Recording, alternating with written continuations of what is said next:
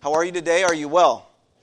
Okay, good. I am well as well. And so let's take our Bible, or take your Bible, and meet me in Acts chapter 22. Acts chapter 22.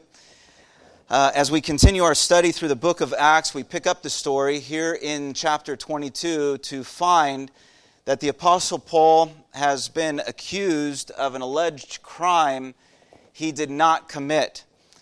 You recall from last week how some of the Jews in Jerusalem incited a crowd against Paul and in fact intended to kill Paul. When the Roman commander stationed nearby stepped in and arrested Paul, essentially saving Paul's life. Paul then asked to address the crowd, and when granted permission, he went on to tell them about his life before Christ, his conversion to Christ, and then finally his call from Christ. And it was all a story of God's unexpected grace in the life of the Apostle Paul. You remember that he addressed them respectfully as one of them. He spoke with them like family. And no one could question his Jewish heritage, his education, his religious zeal, and even his fierce opposition to the Christian movement before he came to faith in Christ. And so the change in his life after coming to Christ was also equally evident to everyone present. And we're told that they were actually listening to him up to that point. They were actually tuning in. There's this sense in the text that they were intrigued by what Paul was telling them. However, when he told them that God called them to share this message of Jesus, not with their fellow Jews primarily, but with non-Jews, that was more than they could bear. As we discussed last week, and really we've seen throughout, the divide between Jew and Gentile was very real. And there was a lot of prejudice and racism involved. And so when Paul said that God has told me and sent me to preach Jesus to the non-Jews, they lost it. Even as we pick up the story in verse 22. And so today I want to consider just what the outcome of that day, which includes Paul's subsequent exchange with the Roman commander, his appearance before the Jewish council, and then finally his reassuring encounter with the Lord Jesus Christ. And through it all we find that Paul pressed on in all good conscience because he lived primarily before the audience of one. So let's read this together. Acts chapter 22. I'll begin at verse 22 and continue through Acts 23, verse 11. Now up to this point they listened to him, and then they raised their voices and they said, "Away with such a fellow from the earth, he shouldn't even be allowed to live." And as they were shouting and throwing off their cloaks and flinging dust into the air, the tribune, the commander, ordered him to be brought into the barracks, saying that he should be examined by flogging to find out why they were shouting against him like this. But when they had stretched Paul out for the whips, he said to the centurion who was standing by, "Is it lawful for you to flog a man who is a Roman citizen and uncondemned?" And when the centurion heard this, he went to the tribune and said to him, "What are you about to do? This man is a Roman citizen." And the tribune came and said to him, "Tell me, are you a Roman citizen?" And he said, "Yes." The tribune answered, I bought this citizenship for a large sum. Paul said, but I'm a citizen by birth. So those who were about to examine him withdrew from him immediately, and the tribune also was afraid, for he realized that Paul was a Roman citizen and that he had bound him. On the next day, desiring to know the real reason why he was being accused by the Jews, he unbound him and commanded the chief priests and all the council to meet, and he brought Paul down and set him before them.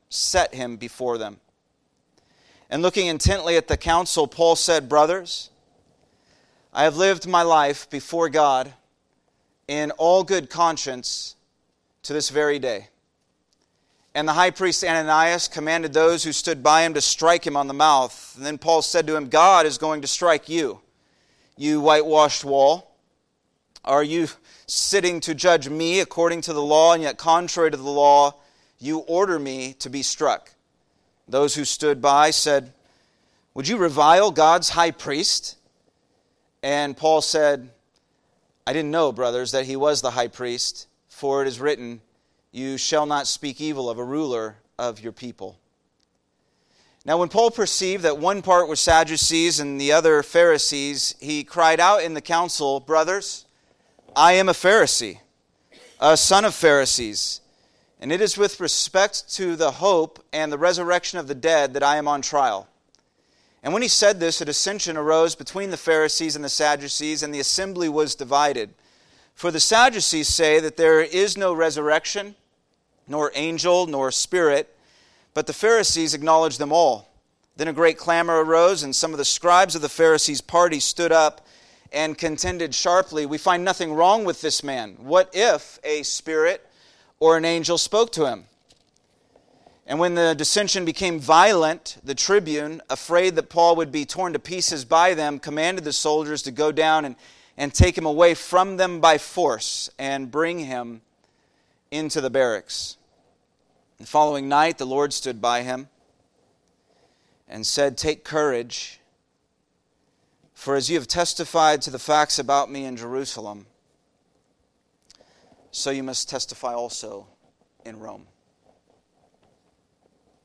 Let's pray.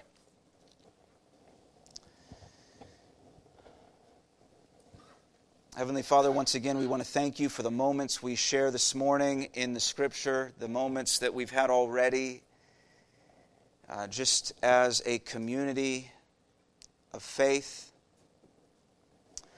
the opportunity we've had to come together to remember your goodness and to really relish in who you are, and to reflect our joy through the singing of praise and worship and even the offering of our prayers and even our financial provisions. We thank you for how you have freed us to worship as we ought and to worship who we ought. And so we pray that even now as we come before your holy word, that you would encourage us from it, teach us from it, change our lives by it, and help us to understand it and then to live according to its truth. And for this we know that we need the help of the Holy Spirit, so we invite you again, O Spirit of God, to come and unstop our ears and open our hearts, that we would receive all you have for us today in and through Jesus Christ. We pray in his name. Amen. So again, the Roman commander, his name is Claudius Lysias, as we learn later in chapter 23. He, at Paul's request, had given Paul the opportunity to address the crowd and speak on his own behalf, but when the situation worsened, and because it was his job, the commander's job, to keep the peace, Lysias ordered that Paul be brought into the barracks to be flogged. He had to get to the bottom of things, and apparently brutality and torture was the preferred method. Now you can't help but wonder what Paul is thinking at this time. Flogging? Really? Flogging. Doesn't that seem a bit extreme? Can't we just sit down and talk a little bit? How about if we have a chat? How about if we order some DoorDash and just talk over lunch about what's going on? Or better yet, here's an idea. Just take it for what it's worth. But what if you actually went and asked the people who have falsely accused me? Like, what if you brought them in for questioning instead? Shouldn't the burden of proof be on them as much as it is on me? Flogging, after all, was no small thing. It was not a light slap on the wrist.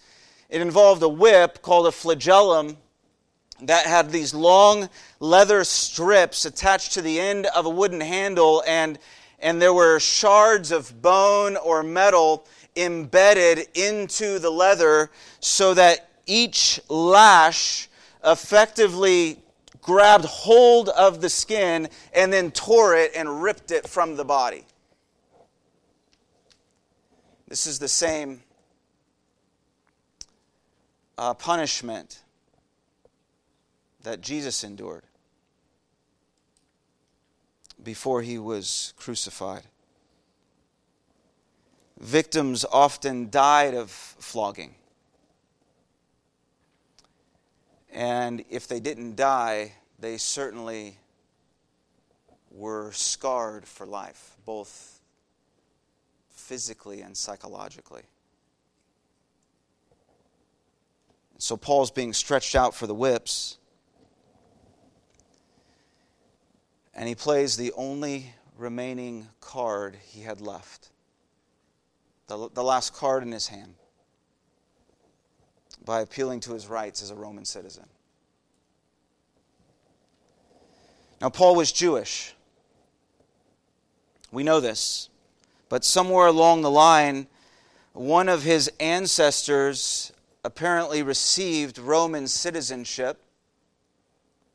Probably his father, though we don't know for sure. Now, in those days, citizenship typically came either by right or by reward.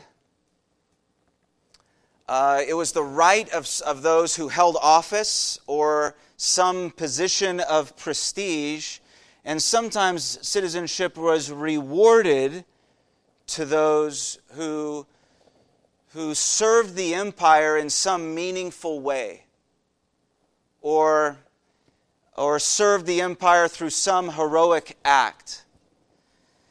And so maybe Paul's father or grandfather received their citizenship as a reward for something such as this, and because it could be passed from father to son, Paul was also considered a citizen of Rome. Citizenship could also be purchased, usually, though, by bribe. There were strings attached. And so even here in the case of the Roman commander, he says that he bought his citizenship for a large sum, and from his name, you can remember, is Claudius Lysias. It's probably the case that he purchased or bribed the Emperor Claudius in exchange. So Lysias received his citizenship, and in exchange he took on the emperor's name. It was the way apparently this was very commonly done. It was the way that those in power would pass on their name throughout the empire. So he's very proud of the fact that he paid a very large sum for his citizenship, and Paul just says, well, I got mine by birth.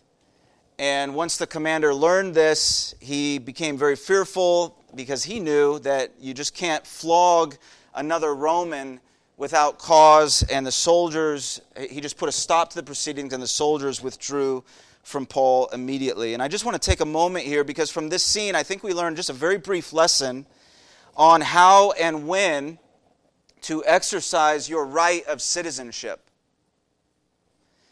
As citizens of an earthly kingdom, we also live within a legal structure just like Paul, and we have the right to use that structure to our benefit when necessary. But if the state breaks its own law, as Lysias was about to do, or especially God's law, then certainly we aren't required to go along with the injustice. But remember that our highest and our greatest citizenship is in heaven. And because of this, there may be times when you actually choose to surrender your rights here on earth, especially if it means advancing the gospel and the kingdom of God. But in this case, Paul appealed to his rights because doing so didn't compromise his faith in God at all. And in fact, it gave him even more opportunity to speak of Jesus, as we will see as the life of Paul unfolds. The challenge for us, I think, is making sure that your heavenly citizenship is always the one informing and leading and compelling your earthly citizenship and not the other way around. So the next day, Lysias did what he should have done from the start, really. He called for a meeting of the Jewish council, the Sanhedrin. Now, the Sanhedrin consisted of 71 Jewish leaders, including chief priests, lawyers, judges, elders of high standing, scribes. It was the highest judicial body among the Jewish people. It was the Jewish equivalent of the Supreme Court. And as such, it was their job to decide on the most important matters. Now, though the Romans didn't participate in the legal deliberations themselves, obviously they had the authority to call upon the Sanhedrin in cases such as this, which Lysias did. And so he brought Paul down and he set him in their midst. And as Paul prepared to make his second defense, remember the first one was before the crowd that had gathered outside the barracks. He now prepares to make his second defense. And we're told in verse 1 of chapter 23 that he looked intently at the council. You can just picture him scanning the room, eyeballing all who were present, all who had gathered, even as he was probably gathering his own thoughts. And then he launched into his opening statement. Brothers, I have lived my entire life before God in all good conscience to this day.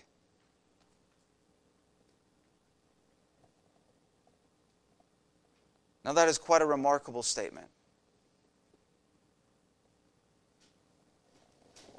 How many of us could say that we've lived our entire lives in good conscience and mean it? And what about Paul's past? Before he came to Christ, he zealously persecuted the church. He pursued Christians and threatened them. He went house to house looking for them, and when he found them, he bound them. He captured them and imprisoned them. And when the authorities were deciding whether to kill them, Paul voted yes all the time. Think of the many lives Paul destroyed, the many families he tore apart. And yet now he can stand before the highest court in Judaism and testify to having a clear conscience. How can this be? And the answer is in those two words, before God. It's because Paul stood before God first and foremost. Now, conscience, you know this, your conscience is that little voice inside of you that tries to steer you in the right direction. The problem, though, as I'm sure you've experienced yourself, the problem is that your conscience is limited.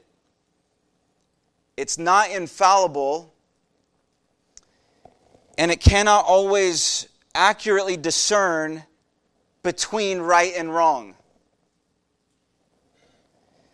Because though your conscience makes moral and ethical judgments every day, it can only operate according to the moral and ethical standard you've given it, or that it's been exposed to. Therefore, if it's been given faulty information, it may convince you that what you're doing is right, when in fact it's very, very wrong. You with me? That's why Paul, when he looked back on his pre-Christian days, he could say in Philippians chapter 3, he said, as to righteousness under the law, I was blameless. Now, it wasn't that he was literally blameless. It's that he was blameless in the sense that he followed the law of Judaism to a T. In other words, even though he thought he was doing right by persecuting Christians and protecting Jewish law, he was obviously terribly, terribly, horribly wrong. Now, however, Paul lived by another standard, and this is key. He lived by the standard, by the only true and perfect standard, because now he stood before God.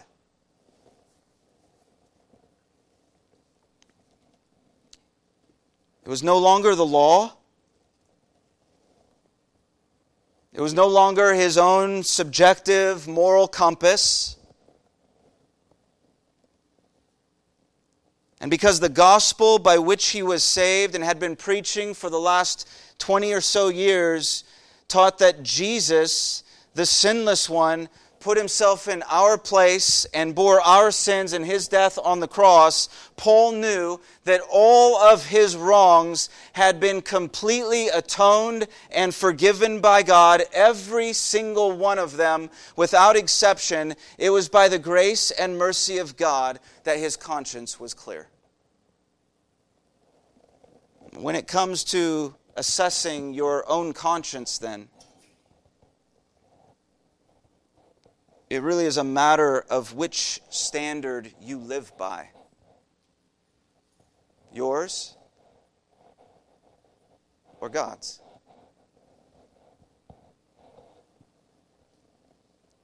Because our confidence can be as clear as Paul's was as long as we live before God as he did. I want to press this a little bit further because I think it's important to know that you don't have to live in uncertainty or confusion any longer. You don't have to drag your guilt around with you any longer. You don't have to carry that baggage from your past any longer, because if you cling to the hope of the gospel, as Paul did, you now have a firm foundation upon which to build your life, knowing that God in Christ has atoned for your sins, and he will forgive all who come to him in repentance and faith, and he has given us, you, the truth of his word, the Holy Scripture, the Bible. God's word is a divine lamp unto your feet and a light from heaven unto your path. Today, even today, you can live in all good conscience if you will grab hold of Christ. Well, no sooner than the words of a good conscience came out of Paul's mouth, the high priest, whose job it was to seek and find justice, ordered him to be struck in the mouth. That seemed to push a button for Paul. I understand that. And so he says, God's going to strike you, you hypocrite. How can we expect you to uphold the law when you just broke the law by striking me without without cause. You hypocrite. You're like a whitewashed wall. Yeah, you look the part. You give the appearance of purity and justice, but it's all a facade, and God's going to deal with you personally. How can you speak to the high priest like that? Someone said. To which Paul replied, basically, I'm sorry, you're right. I didn't know he was the high priest. Because God has indeed said that we're not to speak evil against a ruler of the people. Now, some think Paul's being sarcastic here, that he knew exactly what he was saying and to whom. Others believe Paul's eyesight was poor, and therefore he really didn't know it was the high priest because he couldn't see him. And still others speculate that Paul simply didn't recognize that Ananias was the high priest, or even know that who the high priest was, because it had been many years since he had come to Jerusalem. In the end, we just aren't sure. But what I want to make sure is that we don't strip Paul of his humanity here. Now, obviously, he was an amazing missionary and man of God, but I want to be careful to not deify the Apostle Paul by assuming that he always got it right. And in fact, I think it's entirely possible that he lost his cool here for a moment. I mean, is that a stretch to say that Paul, for a moment, lost his cool?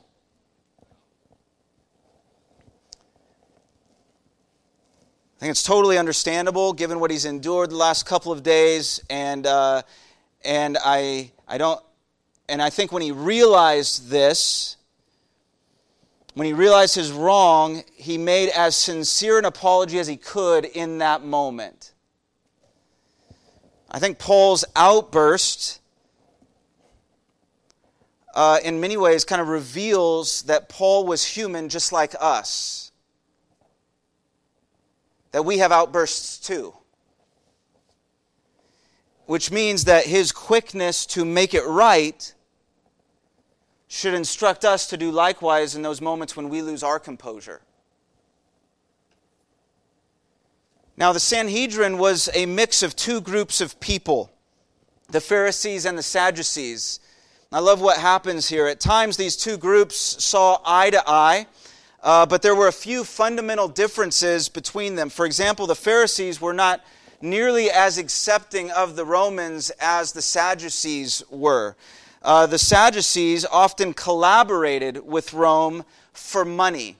The Sadducees, by and large, were very wealthy, not only because of their high standing in the Jewish society, but also because they were frequently paid or paid off to push a Roman agenda. And so there were different views between these two groups regarding their relationship with Rome. Another more important theological difference was the Pharisees believed in the spiritual realm and in life after death, which the Sadducees did not. And Paul, who of course knew these fundamental differences, saw an opportunity. He let it be known that he was a Pharisee through and through. He's the son of a Pharisee. And then he brings the real issue to the table, saying, listen, the real reason why some of the Jews are against me is because I have hope in the resurrection of the dead. And I think this is just an incredibly sly maneuver on Paul's part. I think it's a way, an honest way of saving his own bacon by getting these two groups fighting amongst themselves. It's like the child who's in trouble with one parent and then immediately warms up to the other parent, so that the two parents are no longer focused on the child or what happened, but rather on their interpretation of what happened. Which I'm sure never happens in your home. Never happens in my home. I do think Paul saw a tactical advantage here. But I think it was more than that, more than an attempt to just distract and divide. I believe Paul sincerely did want to make it known that he believed in the resurrection. And that that's the basis of his hope, and that this belief is what caused such outrage against him. He believed that Jesus of Nazareth died for sins and rose from the dead, and because of this, he believed in the final resurrection of the dead. Paul believed there was more than this life only, and that the life to come is even more real and therefore far superior to this one. Because those who trust in Jesus Christ in this life will be raised to everlasting life with God in glory. I think this is why Paul lived as he did, why he was willing to suffer and sacrifice so much, because he truly believed, as he told the Philippians, he truly believed that for him to live was Christ and to die was gain. Well, sure enough, the Pharisees took Paul's side, and in verse 9 they declared him innocent, which of course sent the Sadducees into a tailspin. There was dissension in the room. Things escalated quickly. You can picture it. It became violent. And the picture here, it seems like Paul was literally caught in the middle, as if they're playing tug of war with his body. And the Roman commander is afraid that Paul's going to be torn limb from limb, so he sends the soldiers down to take Paul by force and get him safely into the barracks. So twice now, once before the crowd that gathered outside the barracks, and now here before the Sanhedrin, Paul's defense before his fellow Jews has fallen on deaf ears. And then we come to verse 11, which reads, "The following night, the Lord stood by him and said, 'Take courage, for as you've testified to the facts about me in Jerusalem, you must also testify in Rome.'"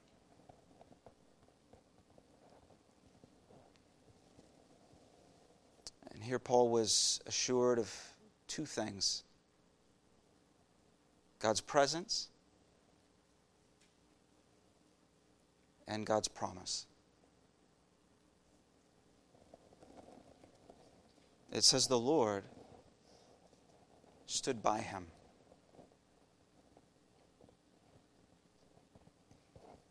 I like that picture. The Lord stood by him. Sometimes when you're in the thick of it,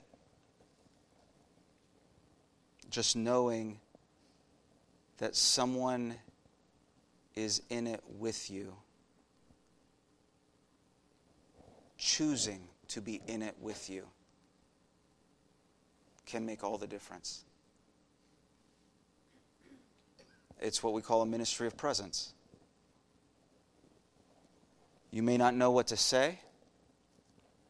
You may not know what to do. But your presence can mean the world to the person who is hurting in that moment. Your presence. And in that moment, in that jail cell, as Paul thought about his situation, I'm sure he had to stave off all kinds of doubt and despair. And Jesus came and stood by him. This is an impactful moment for Paul, because we find out later, when he looked back on this night and wrote about it to Timothy. Timothy was his pastoral protege and his partner in ministry. He reflected on this experience, saying in 2 Timothy chapter 4, he says, "At my first defense," meaning my first formal defense, "at my first defense, no one came to stand by me. They all deserted me. May it not be charged against them. But the Lord stood by me and strengthened me so that through me the message might be fully proclaimed and all the Gentiles might hear it. And so I was rescued, he says, from the lion's mouth. The presence of the Lord that night made a deep impression upon Paul's heart. And the promise of the Lord heartened him also. Take courage, said Jesus, because I have plans for you in Rome. Just as there is purpose for you here, so have I also purposed things for you there. Paul had witnessed to the facts of Jesus in Jerusalem, and he was to do likewise in Rome as well.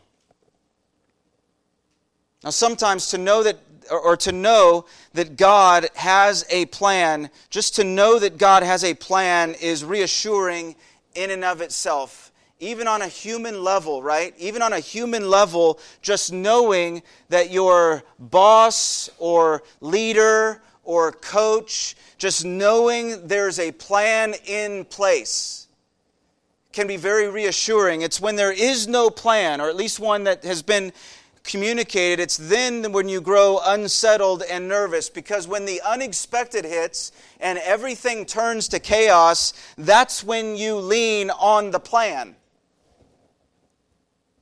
When you don't know what to make of what's happening around you, you lean on what you do know. God has a plan. And because His plans are always good, and because He is sovereign, meaning that no one can throw God off course, no one can thwart God's plans, we can rest in His promises. I think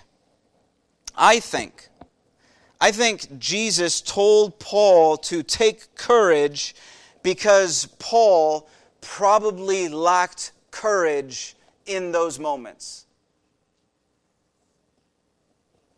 It's like when the people of Israel were crossing over into the promised land. It was unfamiliar territory. There were enemies in that land, and some of them were very intimidating. The man who'd been leading them for 40 years, Moses, was dead, and now Joshua was in charge. And so 3 times in the opening book of Joshua, God says to Joshua, be strong and courageous.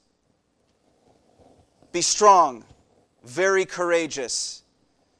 Be strong and courageous. Do not be frightened. Do not be dismayed, for the Lord your God is with you wherever you go. And I love this. When Joshua then began, he leaves that time with the Lord, and then he goes out with the people, and he starts to prepare the people and rally the people like, we're taking the land. Gather yourselves. Here we go. And he's out getting ready to lead the people. And then they say to him, be strong and courageous. Now, why did Joshua need to be told over and over again to be strong and courageous? Probably because he didn't feel particularly strong or courageous. He probably felt weak and lacking in courage,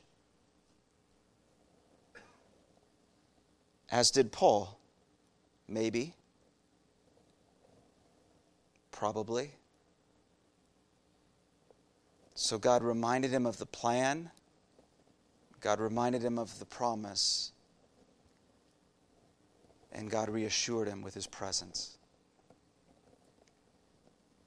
You may never find yourself in a situation like Joshua or Paul. But be assured, if you have come to faith in Christ, if you've come to Christ through repentance and faith, then He has promised Himself to you as well. So be strong and courageous.